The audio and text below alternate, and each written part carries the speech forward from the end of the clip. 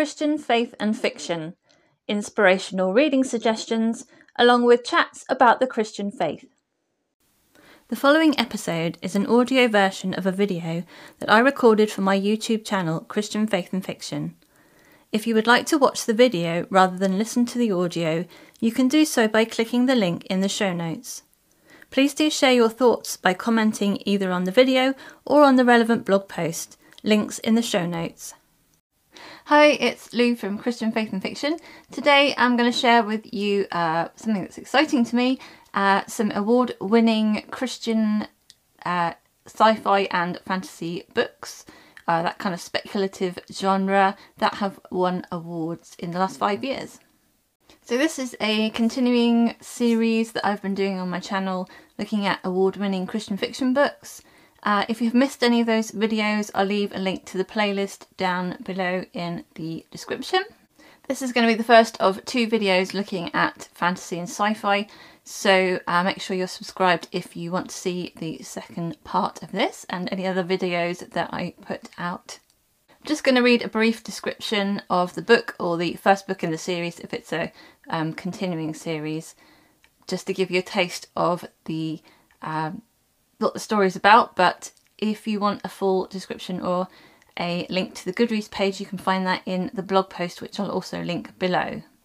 Thank you so much to everyone who likes, subscribes or comments on my videos or shares my videos. I really do appreciate that. It's encouraging to me. So the first book I've got for you is Forsaken Island by Sharon Hink, and this won a Christie Award in 2021. I should say I'm going sort of backwards in time, so this is the most recent, and this is book 2 in the Dancing Realms series, and actually book 1, Hidden Current, won a Christie Award in 2020 as well. So the description for the first book reads, the beginning of it, the dancers of the Order direct their floating world of Meriel with their movements, but are they steering it towards destruction? Calera spent her life learning dance patterns and seeking to become the perfect servant to her people. When she discovers the work of the Order is built on lies, she flees with a rough-edged herder, Brantley of Windswell. Pursued by soldiers, her journey through the suffering villages of the Rim leads her to a forgotten truth that sends ripples through her world and through her soul. Stealing Embers by Julie Hall won a Carol Award in 2021. A realm of monsters, a world of lies, she belongs to both. My name is Emberly, and everything I've ever been told is a lie. Monsters don't exist. Wrong. The nightmarish spectrum world is just my imagination. Wrong. In a few months I'll finally be free. Wrong. It takes being dragged to a secret training academy in the mountains to unravel the truth. My captors, an elite race of angel-born warriors called Nephilim. The deadliest of them all is an arrogant shapeshifter, Steel. He's gorgeous, lethal, hot-headed, and convinced I'll be the death of them all. Maybe he's right. Mark of the Raven by Morgan L. Bussey won a Carol Award in 2019. This is a series that I have read and enjoyed, so I agree with the award on this one. The description reads, Dreamwalker, Night Watcher, Lady of Ravenwood. Lady Selene has come into her family's power, but has she inherited a gift or a curse? Lady Selene is heir to the House of Ravenwood and the secret family gift of dreamwalking. As a dreamwalker, she can enter a person's dreams and manipulate their greatest fears or desires. Soon after the gifting, however, Selene discovers that the Ravenwood women have been secretly using their gift to gather information or to assassinate those responsible for the fall of House Ravenwood to the Dominia Empire hundreds of years ago. Shivering World by Kathy Tyers won a Christie Award in 2019. A Planet on the Edge of Life, a Woman on the Edge of Hope. Microbiologist Gracia Brady Phillips accepts a hazardous position assisting in terraforming the planet Goddard, partly to get out of debt and partly in desperate hope. There's a chance that the colonists are conducting illegal genetic research which could provide a cure for the genetic disorder slowly killing her. But genetic engineering is banned by the powerful Eugenics Board, and Gracia is the daughter of the board's High Commissioner. The Story Peddler by Lindsay A. Franklin won a Carol Award in 2019. Selling stories is a deadly business. Tanwen doesn't just tell stories, she weaves them into crystallized sculptures that sell for more than a few bits. But the only way to escape the control of her cruel mentor and claw her way from poverty is to set her sights on something grander, becoming royal storyteller to the king. During her final story peddling tour, a tale of treason spills from her hands, threatening the king himself. Awakened by Morgan L. Bussey won a Carroll Award in 2018. This is book 2 in the Soul Chronicles. The first book, Tainted. Its description reads, "What happens when your soul dies? Kat Bloodmane is one of the first women chosen to attend the Tower Academy of Sciences, but she carries a secret. She can twist the natural laws of life. She has no idea where this ability came from, only that every time she loses control and unleashes this power, it kills a part of her soul.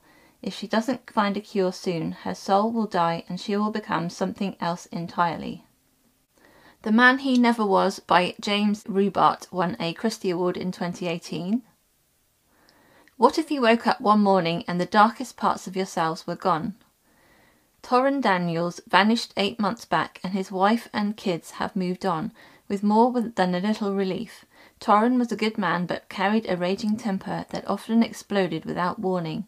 So when he shows up on their doorstep out of the blue, they're shocked to see him alive, but more shocked to see he's changed, radically. His anger is gone, he's oddly patient, kind, fun, the man he always wanted to be. Torrin has no clue where he's been, but knows he's been utterly transformed. He focuses on 3 things: finding out where he's been, finding out what happened, and winning back his family. The Long Journey to Jake Palmer by James L. Rubart won a Carroll and the Christie Award in 2017. What if there was a place where everything wrong in your life could be fixed? Corporate trainer Jake Palmer coaches people to see deeper into themselves, yet he barely knows himself anymore. Recently divorced and weary of the business life, Jake reluctantly agrees to a lake house vacation with friends, hoping to escape for 10 days. When he arrives, Jake hears the legend of Willow Lake, about a lost corridor that leads to a place where one's deepest longings will be fulfilled. Jake scoffs at the idea, but can't shake a sliver of hope that the corridor is real, and when he meets a man who mutters cryptic speculations about the corridor, Jake is determined to find the path, find himself, and fix his crumbling life. And finally, The Shuttered Vigil by Patrick Carr won an INSPI Award in 2017. Hi all, this is Editing Me. I accidentally read out the description to this book, but it's actually book 2 in the Darkwater series, Darkwater Saga. So the description for book 1 is: when one man is brutally murdered and the priest he works for mortally wounded on the streets of Bernard, Willett Durer is called to investigate. Yet the clues to the crime lead to contradictions and questions without answers.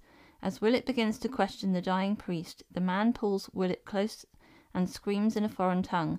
Then he dies without another word. Willett returns to the city, no closer to answers than before, but his senses are skewed. People he touches appear to have a subtle shift, a twist seen at the edge of his vision, and it's as though he can see their deepest thoughts. In a world divided between haves and have-nots, gifted and common, Willett soon learns he's been passed the rarest gift of all, a gift that's not supposed to exist. Those are some of the books that have won awards. Not many of them I haven't read.